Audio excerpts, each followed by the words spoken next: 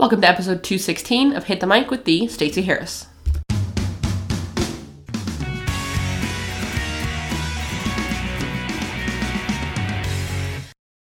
All right, here we are in December. Isn't that crazy?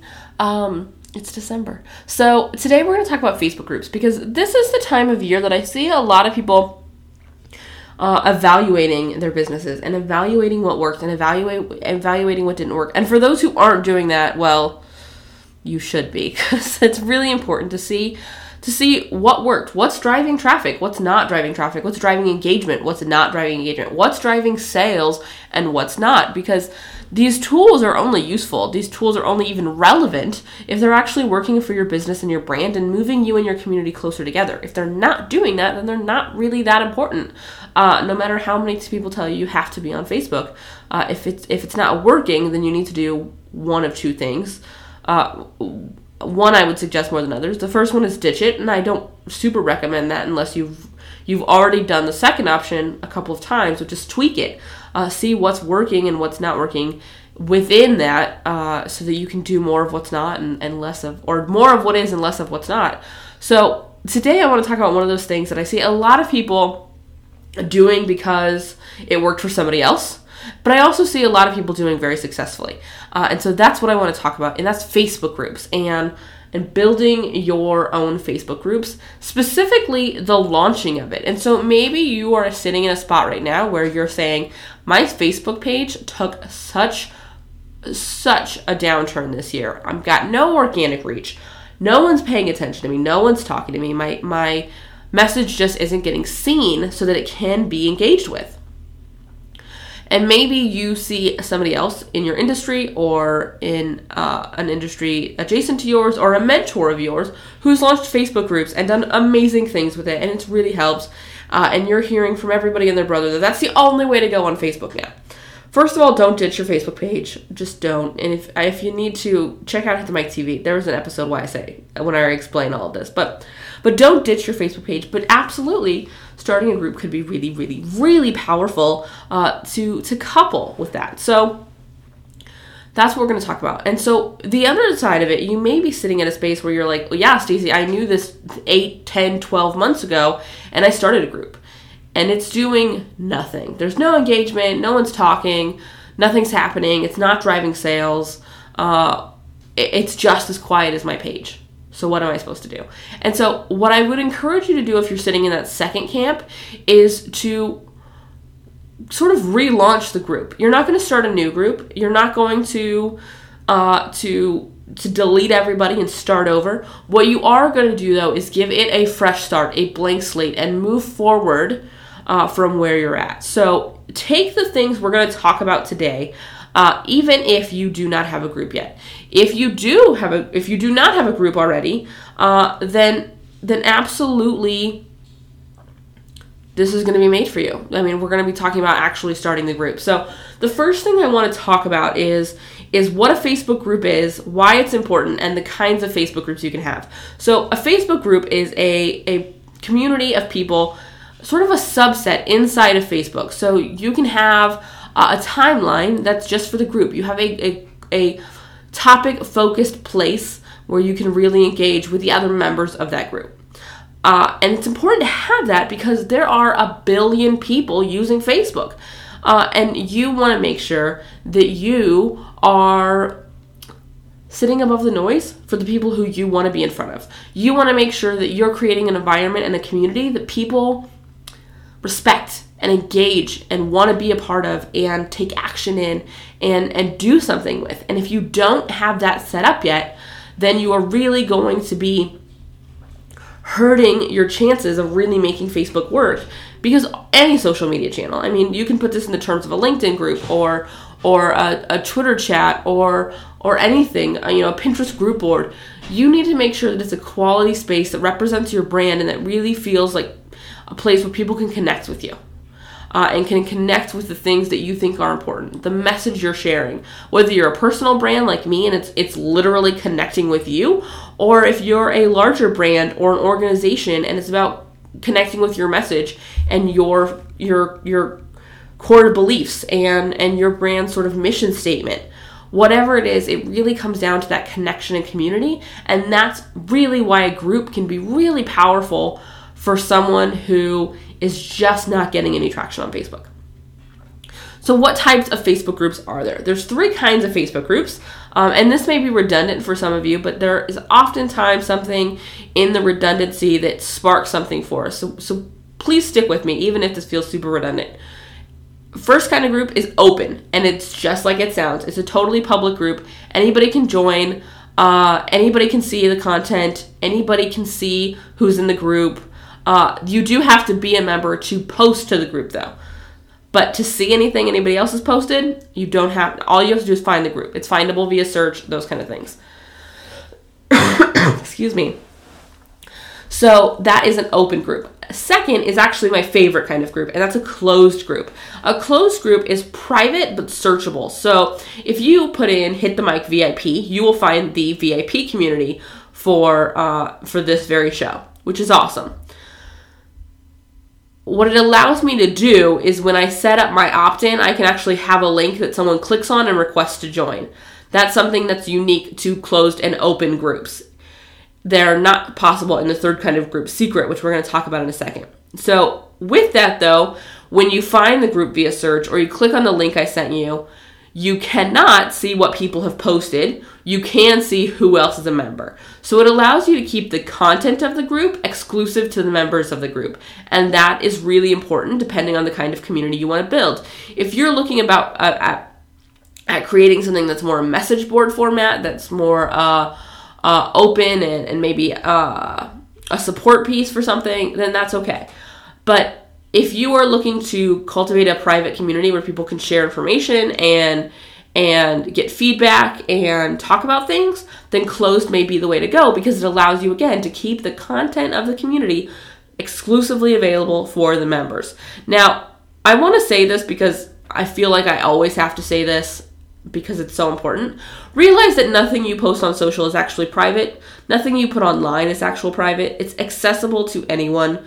It never really goes away. Somebody could screenshot something in a group and share it. Obviously, that is not something you should be doing. I absolutely discourage you from doing that kind of thing unless you have permission. Maybe you're screenshotting a win someone shared. Then you ask them permission. I've done that with Hit the Mic Backstage, where I've had people leave fantastic testimonials on a video they watched. And I said, would you mind if I screenshot this and share it as part of the marketing for Backstage? And they've always been super gracious and always said absolutely, and if you want, I'll write you a better testimonial. But always make sure you're asking. But be aware, anything you post could end up public information, could end up out there for the world. But with that said, a closed group does keep that filter so that you do have to be a member to see the content. But again, you can see who is a member, and it is searchable. The third kind of group available on Facebook is a secret group. Secret groups are not searchable. You cannot send someone a link and they request to join. You have to actually add them.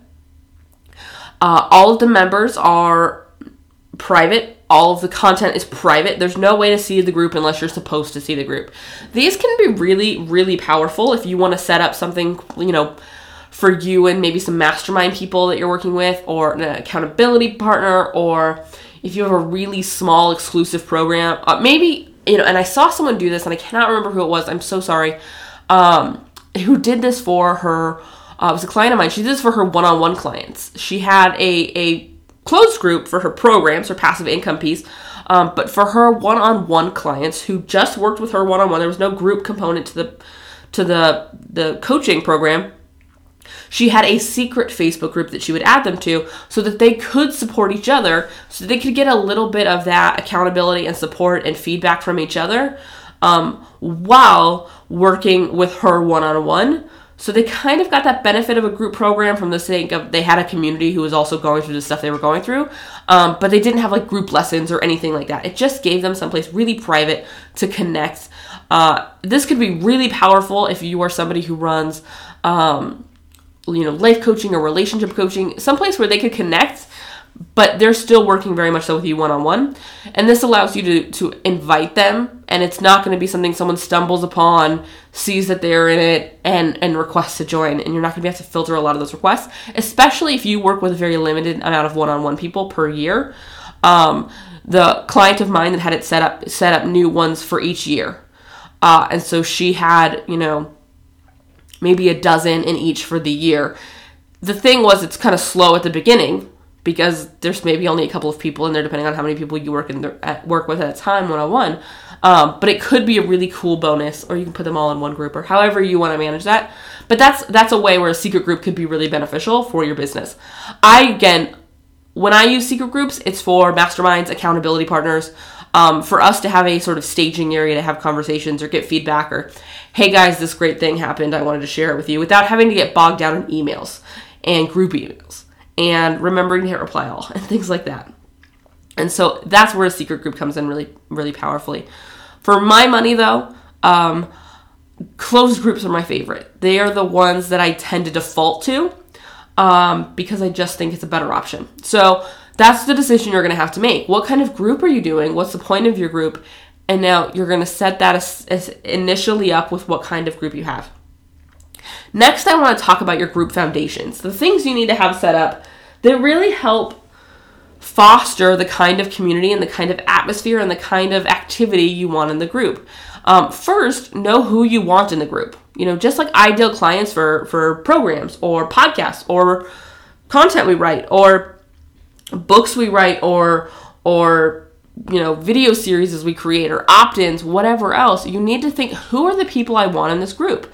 Where is the community that I want to see spending their time? What resonates with them? All of those things. Figure that out for this group. And then you want to set your rules, guidelines, whatever you want to call it, that tells people kind of how it is in your group. It's where you're going to talk about, is promo allowed? If promo is allowed, is it sort of open season, or is it in one post on Fridays, or one post whenever you post it? How do they introduce themselves? What can they expect? Is there a freebie that goes along with the community? Where can they send questions? What are their expectations for this group? This is really where you're going to set that intention and expectation for the people who join this group. And this is publicly viewable. The description of a group, even in closed groups, is viewable to someone as they request to join. So this is a really great place to give people an idea of what they're going to see inside so that they can decide whether they want to join or not. I then reiterate some of these rules or regulations in some of my groups in a pinned post and inside the group, so that once they get in, they can kind of see a breakdown. And some of the great things I've seen people do with this is have a video that gives them a breakdown, and that's what's pinned to the top. I often do text. I also use that pinned post for news, so I'll sometimes update that from time to time. I run a group for local women entrepreneurs here in Phoenix on Facebook, and we use a pinned post to sort of give people an idea of how to behave in the group. We try to keep the promo not to nothing, but to people who are engaged in the community in other ways.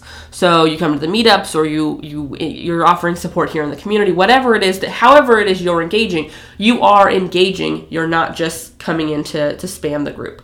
And so that breakdown is in a pinned post, and as we have changes or tweaks that need to be made or reminders that need to happen, that post gets updated.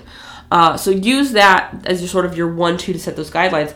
But you'd be amazed. Sometimes I hear the pushback I get on this is, well, I don't want to set rules. This is a group for grown-ups and they'll know how to behave. But here's the thing, as limiting as the idea of a rule feels, it's also super freeing, because instead of sitting there staring at their computer screens going, I don't know what's okay to post and what's not okay to post. I don't know where I can share this. I don't know if I can share this. I don't want to step on anybody's toes. I don't want to make anybody mad. I don't want to hurt anybody's feelings. Is this okay? When you have guidelines for a group, when you have expectations set, they know what they can post, and it invites them to engage, because they don't have to worry that it's not okay. Because they know very clearly it is or it's not. Or they know how to, okay, I really want to share this win, but I need to make sure it's not as a promo. So maybe I'm sharing that I launched my new program, but there's not a link. However that is, but you set the expectation of what happens in this community and what kind of things they should be posting. And the ongoing part of this, the really important sort of coupling with this, is leading by example. Over and over again, day after day, week after week, month after month, year after year, You are going to need to execute in the same way you want them to execute. If you say flat out no promo in your group, I should not see promo from you as a group leader in the group. That's not cool. Be the kind of member you want your members to be. Meaning, share your wins, share your struggles, ask your questions, ask for feedback, share your stories, share your promos, whatever is okay in your group, whatever you're trying to foster. Bring that up, lead by example. It allows them to relate to you. It allows them to connect with you. It allows you to show them and model how you want them behaving. It allows you to do all of that really, really, really simply without a lot of extra stuff in the way. And so I really encourage you to find the way that works for you, and then setting those guidelines and executing on that over and over. Okay? All right, so that's my sort of rant about guidelines. The last thing I want to talk about is adding members to the group. And this is always the important part, is how do we actually get people in there? First, I want to talk about the biggest way I want you to not do it. I don't want you to start adding people. I know I'm going to give a lot of people sort of the benefit of the doubt. I know a lot of people think that's going to send an invite. Like when you invite someone to like your page, and so they get a notification that so-and-so has invited you to like their page. That's not what happens when you add someone to a group. It's not an invitation to join. You've actually added them, and in a lot of cases, they're going to start not only getting a notification that you added them to the group, but they're going to start getting notifications of the things that are posted. So be aware of that, because you want to make sure that those invitations are turned into messages or Facebook ads or an invitation to your email list through email or whatever, versus just adding them and not inviting them, okay? So that's what I want you not to do. What I want you to do is do exactly what I just said. Start including this in your content, talking about it in Facebook groups where that's okay to talk about, sharing on your page, sharing on your other social media channels, inviting your email list. Because as you start getting members in, you will see that like attracts like. How about that? You will see that the people who you wanted to be there will bring more people like them.